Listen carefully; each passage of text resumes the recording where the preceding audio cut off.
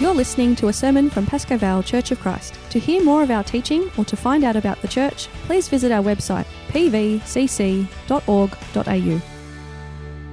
Good morning. It's great to be back to share God's word with you. Let's commit this time to God as we seek His guidance. I just want to pray as we start. Our Heavenly Father, we just want to thank you for gathering us in your presence, and we pray that you will help us to proclaim Jesus more nearly, more dearly, and more clearly in our lives. Pray that, Lord, your Spirit will speak to us this morning and help us to obey your words, and that we may continue to bring the good news to our friends, our families, and to our community. In Jesus' name, amen. I want to take you back in time to the early 70s. Growing up in Malaysia, I remember we don't have any computer games in those days or Netflix. So to keep us occupied, we used to listen to what is called the Top of the Pops. The radios would blare the latest and the greatest pop songs. And this trio was at the top. And do you remember this famous pop band? Of course you do, if you're Australian. They are the Bee Gees. And the band was probably the most famous after the Beatles. And of course, they were the heartthrob of their time. Everywhere they went, and those of us who are of that era remembers this, many of the teenagers would go into a frenzy. And one of the famous and iconic songs you remember is called Words. Words, written by the Gibbs brothers, BG, Barry, Robin, and Morris. And this famous song called Words has the chorus which sounds like this: "It is only words, and words are all I have to take your heart away." It's something about this song which resonates with us. It's only words, but words are all I have to take your heart away. And we can appreciate this beautiful song if you are like me with a lot more gray hairs. Perhaps it's still popular today, so don't get me wrong, and people still love this song. And this morning, words are so important. So, happy Mother's Day. It's so appropriate, isn't it, that we have the right words to say to our mums and our grandmothers, and we honor and give thanks to them. The words, "I love you, Mum. I appreciate you. Thank you for all you've done," goes a long way, doesn't it? And whether we say it to our mums face to face, or we send a text, or we send a video, or we give them a call, our words are so important to express what we feel inside our hearts. And our words, we remind ourselves, are very, very powerful. People around us could be lifted up, they are blessed, encouraged, refreshed, comforted, inspired, or on the other hand, our words can also hurt. They can also shame, mock, ridicule, curse, or even destroy. So coming to our message this morning, our series of proclaiming Jesus. The same theme, our speech or our words are so important. This is the fourth part of our series of proclaiming Jesus. And the previous weeks we've covered our message, prayer, our conduct, and today we'll look at our speech. I have 3 points to share this morning. Our speech, its delivery, its importance, and its necessity. In our witness, our speech, our words is a vital part of bringing the gospel to the world. The gospel writers tell us that Jesus, during his ministry on earth, went throughout all the cities and villages. Okay, you could read it, that's fine. He went throughout all the cities and villages, teaching in their synagogues and proclaiming the gospel of the kingdom, healing every disease and every affliction. This is a reminder for us that proclaiming the gospel of the kingdom is an important part of Jesus' ministry. Not just performing miracles of healing, teaching and proclaiming the good news occupies a very large proportion of Jesus' ministry. So when we speak to someone about Jesus, how should we speak? And we have this from Colossians chapter 4, as we have just read by our sister Celia. How should we speak? Paul says in verse 3, "Pray also for us, that God may open to us a door for the world to declare the mystery of Christ, on account of which I am in prison, that I may make it clear which is how I ought to speak." So Paul asks for prayer for an open door to bring the message of God as he declares it from prison. The word to declare is to speak. And Paul gives us 3 ways we are to deliver our speech. The first is our delivery must be clear, that I may speak it clear, which is how I ought to speak. Making clear has to do with our message. It is not relying upon human wisdom. And Paul makes it clear from Corinthians. He says from Corinthians, "My speech and my message were not in plausible words of wisdom," wisdom meaning the human wisdom, "but in demonstration of the Spirit and of power, so that your faith might not rest in the wisdom of men, but in the power of God." Our clear presentations is not just words that come from the wisdom of men. And we have, of course, many, many eloquent speakers in the world today who can sway and move crowds and are very, very clever and eloquent with their words. But this is not how we should speak. We should speak with the power of the Holy Spirit and the power of God. It is clear that speaking comes from trusting in the wisdom of God and allowing the Holy Spirit to speak to us. Just not mere words of men.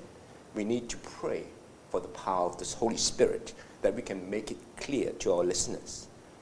And of course, sometimes, it does sound to our unbelieving friends quite foolish, because Paul tells us that the natural person does not accept the things of the Spirit of God, for they are folly to him.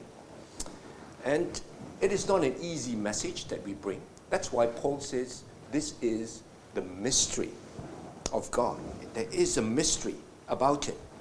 When we proclaim the gospel, some people will oppose and reject the message because they will not understand our message, and some will demand proof, and some will think that, hey, look, if I were to believe in the gospel, I need to leave my thinking behind and go forth in blind faith. And to them, it sounds incredible, almost impossible, and very irrational. And they could even laugh when we talk about the events of the resurrection or the virgin birth. And to them, they would say, oh, what a ridiculous idea. And they will even mock at the coming idea of God coming to earth as a person of Jesus to die for us. Well, then we have to admit, as we bring the gospel, that we don't have all the answers.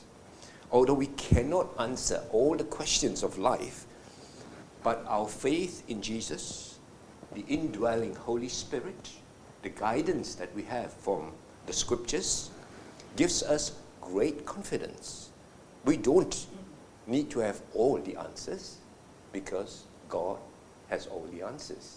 And we trust Him to have the answers that we need at the right time. So, one of the ways that we can speak clearly to others is to share our story or to share our testimony. Just to tell others how Jesus has transformed your life. Tell them about your journey of faith and encourage them to seek and follow Jesus. Do you know, this very often brings them closer to God because they see that God is working in our lives. They can identify with the same trials and difficulties and anxieties that we go through. But they can see the difference, that in the midst of it, it becomes clear to them that our trust in God gives us the confidence, the courage, the hope, and the inner peace to face them. And they don't have this. There is a recent research 5 years ago done by this person called McCrinnell on faith and belief in Australia.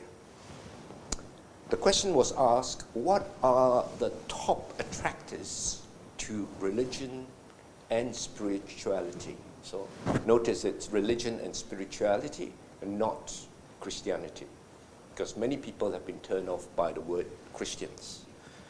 So the survey came out with a result that 16% are attracted by seeing people who live out a genuine faith. 13% those who are attracted by those who are facing a personal trauma or life event. And 12% from stories and testimonies from people who have changed due to their faith. So, when we go out and we bring the message clear to the world, we need to make sure that we are authentic and honest, and there is always great gain to be had because of that. So let us continue to share our testimony with others. The second point about our delivery is that we need to have gracious speech. It says, let your speech always be gracious. So I would say, let your speech be considerate. What do we mean when we speak graciously or with consideration? Well, I think it means that our speech must be kind. It must be gentle, helpful, encouraging, considering the viewpoint of the others when we talk to them. And we should not look down upon them, think that we have got a higher attitude, we know more than them, and we make quick and ready judgments. So we need to treat them with dignity and respect, not looking down on them. And perhaps we need to recognize that they have come from a different background, a different culture, a different set of religion, or a different set of social upbringing than we have. So it's important for us, when we speak, we need to listen and to understand, not making hasty judgments. So exercising patience and not talking down. The Word of God tells us from Proverbs chapter 16, it says that gracious words are like a honeycomb, sweetness to the soul and health to the soul. Gracious words are sweet to the soul and brings health to the body. How important for us to remember. And one of the ways that we do it in cross-culture in my church, some of you know are familiar with it, and is this ministry called the English Corner Ministry. Here's a picture of it. And in this ministry, we have conversational classes, and we sort of extend this free class to our overseas visitors and students. So in this class, we have Muslims, we have Buddhists, we have Hindus, people with no beliefs who come to our class just to learn English. And this is where we engage them, and we also teach them some Bible stories. And it helps us, I think, to speak with consideration and speaking with grace, gracefulness to them. And each week, as we discuss a Bible passage, we are challenged by the different viewpoints and opinions about God. And some of them really have some valid and thoughtful questions. So in this ministry, we learn how to have patience to listen, not to be pushy about our religion. We don't condemn, but we are genuinely and honestly interested to discuss their views and our values as well, because we have to tell them what God has done for us through Jesus. And we tell them that there is a loving God, and He loves them, and He has a plan and a purpose for them.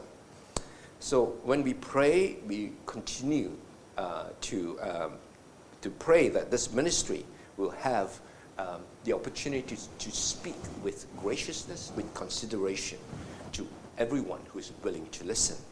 Thirdly, Paul tells us that our speech needs to be seasoned with salt. He says, let your speech be gracious, seasoned with salt, to have salty speech. What does it mean? Salty speech. Salt, as we have seen previously, acts as a preservative, but it's also traded for money, so it has got some monetary value, and it can be used as a bargaining item. It carries a lot of weight, so our speech needs to be one that has a lasting effect and a speech that is weighty. I call this compelling speech. It compels our hearers to make a decision. We cannot just hear the gospel and let them sit on the fence. In Jesus' teaching and preaching, we find just that. His audience is always asked the question. They always have to make a choice and decide. They have to decide what choices they have to make. The choice is whether to obey and follow Jesus or to go their way. Just like the rich ruler who was disappointed when we were asked to give his wealth to follow Jesus. And he left it all behind because he wanted to go his own way. So the choice is whether one wants to continue in one's sin or to change or come to the cross for forgiveness, cleansing, and a new life. So our speech compels us. Our speech must be one that compels us when we go out, compels somebody to make a decision. It is not easy and it takes time. In his book entitled How to Talk About Jesus Without Being That Guy, the Bible Forum speaker, Sam Chan, quite a well-known, he's Australian, he lives in Sydney. He uses this illustration. He calls it the coffee, dinner, and gospel. So it is like a concentric circle. So when you meet someone, you really start to focus on the first layer, which is called the coffee layer. So when you make friends, you really need to have this in mind. The first thing that you need to have is talk about common interests. Things like the weather, things like hobbies, things like vacation, things like, food, what you did on the weekend, what you're watching on TV. So this layer helps us to start making the common engagement and connection. And these are really non-controversial. These are very just factual statements, you know. It's very easy to verify as well. For example, if you see, when you say, oh, you know, the weather is great today, nobody could disagree with you because all he needs to do is go out and say, hey, the sun is shining. It's great. So that's the first layer. These are safe and civil conversations. The next level is what we call the dinner. So we go to the next level. This is where we have more serious conversations. And these are conversations about values. And we start talking about, hey, what are the challenges you have at work? How do you keep your life and work in balance? What are the ways of good ways of bringing up your kids? How do you talk to your teenage daughter or son? So these are what we call values. And statements here always tend to have a different opinion. So you can start taking sides. So somebody will feel one way about this, and somebody will feel another way. So you need to take a side. And we have to freely express our ideas and our opinions. So here is an opportunity for us to bring forward the Christian ideals, the Christian values in our conversation. Of course, there is a third level, which is called the gospel level. This is where you start engaging them on a world view, the world view level. And here you've got to ask deep, thoughtful, and compelling questions. What are these? These are the questions. What defines you as a person? Are you a person of faith? Where do you find meaning and purpose in life? What happens after death? Now you see that the conversation now is starting to go much, much deeper into the heart. And people who are faced with such a question will only open themselves when they know you as a true friend. These are questions that defines our identity. These are questions that defines our purpose. These are questions that define our beliefs and our destiny. So always as we start into this list of understanding a person through our conversation, as we speak to them, we need to start also to be prepared to give an answer. It's easy to ask questions, isn't it? But then you need to have the answer. In 1 Peter 3, Peter tells us, always be prepared to give an answer to the reason of the hope you have. So when we speak about this, we then always ask questions, but also we will have the answer. So to sum up, we pray that God will help us in the delivery of the gospel, that our speech will be clear, will be considerate, and be compelling. Moving on, let's look at the importance of our speech. Our speech is important because it reflects the belief in our heart. As you see, Romans chapter 10, verse 9, which is the verse before what we've read. If you confess with your mouth that Jesus is Lord and believe in your heart that God raised him from the dead, you will be saved. In other words, when the word of God brings a sinner to Christ, it is inevitable that they would want to speak and express what they feel and experience in their hearts. And the way that it works is laid out in the 4 questions in Romans chapter 10. The 4 how questions. The 4 how questions are, how then will they call on him in whom they have not believed? And how are they to believe in him of whom they have never heard? And how are they to hear from someone without someone preaching? And how are they to preach unless they are sent? And verse 15, how beautiful are the feet of those who preach the good news. Let me break it down like this for you. We are sent forth as a speaker. We are sent out to preach, to speak the word of God. So there is the sending, there is this preaching. From the side of the person who hears the word, there is also the hearing.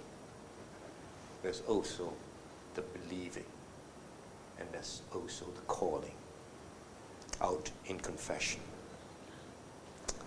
So the speaker or the unbeliever hears the word, and as the Holy Spirit works in the heart of this person, this seeker, he believes and he expresses his faith in Christ through his words. And the unbeliever or the convert calls out to God for salvation. This is the evidence of the born-again believer. And these are the steps that Paul explains from this passage from Romans 10. So we have to go and bring the good news to the unbelieving and allow the Holy Spirit to start opening their hearts, and they hear it, they will have belief, and when they believe, they will call upon the Lord to save them. But some of you may say, hey, what about those in persecuted countries where they can't speak? It would be difficult, isn't it? If you were to speak the word publicly, you would be put in prison or you could be killed. But really, when you think about it, God understands some of these circumstances because God looks not at the words we say, but He looks deep in our hearts that expresses the words. So as we have the opportunity, we should confess God, because there are certain circumstances we can't, but God is a God who is all-knowing, and He understands and He looks deep into our hearts. Some of you may say, hey, what about those that say something and really don't believe at all? We call that the false confession. Of course, there are people, as we know, the Bible tells us, there's a danger of making false confessions, and we know this because Jesus says, "This people honors me with their lips, but their heart is far from me." Proverbs 10 says, "The mouth of the righteous is a fountain of life, but the mouth of the wicked conceals violence." So we have to be beware that people can make a confession and not mean it. But of course, God, as we say, God looks into our hearts and He knows what is in it. So therefore, the confession that saves is a confession that comes from a true and sincere and repentant heart. Let's go on and look at our necessity, the last point I have before we watch a video. Why is it necessary for our speech? There are 4 aspects, as we mentioned. Speech is one of them. The others are the message, prayer, our conduct. I just want to illustrate in this way. The message and the prayer is the vertical dimension. That's the supernatural dimension. The supernatural dimension has to do with things that we have been given by God. So that's the vertical one is the natural. So the message that we have is not man's message. That's the divine message from God. And remember that this has been given through the Lord Jesus Christ, through the prophets of old, revealed to us by the Holy Spirit. And Paul says, I am not ashamed of the gospel, for it is the power of God for salvation to everyone who believes, to the Jew first and also to the Greek. And then at the bottom of that vertical one is prayer. Remember that we have a God. God answers prayer. God who answers prayer. The other aspect of our witness is we cannot go out and proclaim without the help of God. Of course, you can do it without human wisdom, but you'll be missing a very important dimension of what it means to proclaim our spiritual message. So, in prayer, we call upon God to help us. The power of prayer is so important because we cannot rely on ourselves. We need to rely on His strength. And of course, there is the horizontal one, which is our conduct and our speech. And that is the natural outworking of the work of God through us. So we need, in our witnessing, to get this vertical right. The vertical is the most important. And then once we get that right, then it works out in the horizontal, in our conduct, in our speech. Just to end, I would like to us to watch this video interview which was done last week, and it was played out to the church by Pastor Sandy. He was giving the same message, a much better message, by the way. And if you do have time, just go to our website and click onto it, and you can have a different perspective of today's message, but from a different standpoint. So let's listen to what this video has to say. So this is an interview with one of our church members on evangelism. Her name is Lacey Locke. Auntie Lacey Locke, who is here to share about her experience in proclaiming Jesus. Auntie Lacey, would you like to quickly introduce yourself? My name is Lacey Locke. I come to worship the church 2003, and I'm a member of Cross Culture Church of Christ. To let you know how I become a Christian is when I was doing my nursing training, I faced a lot of trials and difficulties, and we met a couple called Mr. and Mrs. Kilner, and they will open their house to all the overseas students. And many a times, he will be showing us such great example. He's got a den that he pray every morning for all the overseas students. And so likewise, I learned his example and follow him, how to pray for people and how to evangelize in my life. Well, thanks so much for that, Auntie Lacey. So how do you find opportunities to talk about Jesus with people? Many a times the people will have problems and dilemma, and they have crises, they can't resolve their problems. And normally people will come up to me and knowing that I'm a mental health psychiatric nurse, and they will come and talk to me. And I have lots of opportunity sharing the gospel. Evangelism is spiritual warfare. And God give me the courage, the boldness from my heart to see their needs as I have been before. In church, I'm in the welcoming team. I look out for newcomers, whether they're Christian or non-Christian, and wherever I have an opportunity on the train, airport, anywhere, wherever there is, the prompting of Holy Spirit will lead me to share the good news of Jesus with them.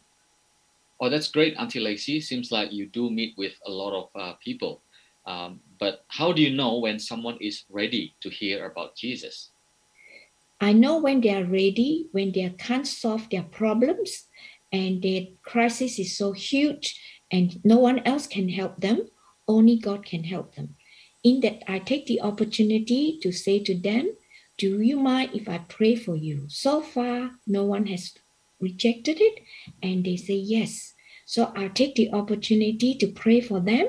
God is so good all the time that He will prompt me by the Holy Spirit to share when I know they are ready.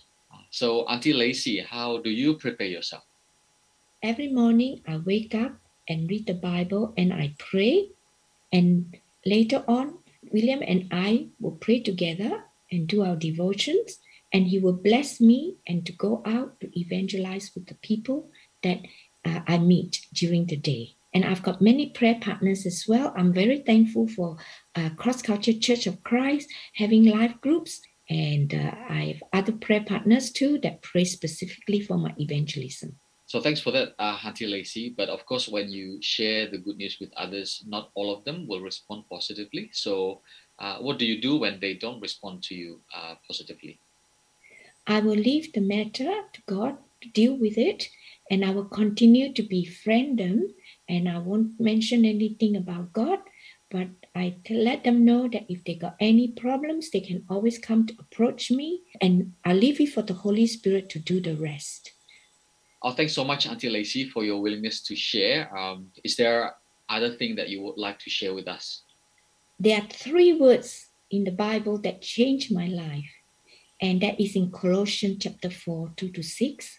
Be prayerful and pray daily, and be watchful and alert of the sins that we commit. We have a very loving Father who forgives our sins if we ask him to forgive us. So we have to forgive others as well. And third one is be thankful. In whatever circumstances, good or bad, we have to be compassionate and understand the situation and always give thanks to God in all circumstances. Oh, thanks so much, Auntie Lacey. So may God bless you as you proclaim Jesus to people around you. Okay. Hope you found that testimony from our sister Lacey Locke a great encouragement, and how God is using her. We are not all like Lacey, but God is using us in his own way to reach out to the people that come into our midst. So also remember that how important it is to rely on prayer and not our own human efforts to do this. Always mindful that we need to have our spiritual, your spiritual and supernatural dimension right. So let us continue to proclaim Jesus. So to us this morning, don't let opportunities slip away. Use them, as Colossians 4 says, walk in wisdom toward outsiders, making the best use of the time. So this Mother's Day, invite someone and share your testimony to your home or for coffee.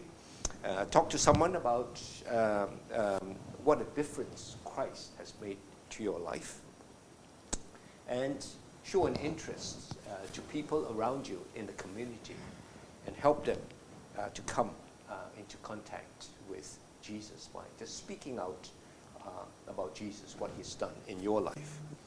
Go and have coffee, invite them for dinner, but don't leave them hanging. Ask compelling questions, and always be ready to have an answer for them. And we need to pray to God to work in us. So may the Holy Spirit empower us and give us the right words to say. So let me end with a word of prayer. Let us pray. Dear Jesus, we thank you for your wonderful words of life that brings us hope, peace, and salvation to the world.